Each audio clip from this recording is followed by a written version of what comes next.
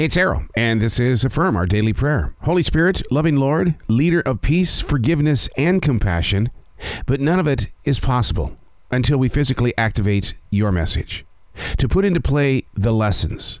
But it takes confidence and courage to have the faith in you, to build upon the steps that you provide, knowing that nothing happens overnight.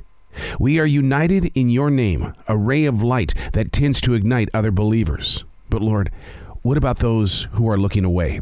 The travelers that believe in other things. No judgment, only respect. All are welcome to your circle of choice, and it begins with physically listening, taking notes, putting our hearts in the right moment, which is why our presence in the now shows us how to be available. Or is it an us thing? If so, you know that we do what we do. It's always based on decisions and personalized reasons. The end result is constantly changing. But our mile marker and our maker is you, Almighty God. With you, Lord, we are not lost, and we are not in fear. We are grateful for your everyday presence.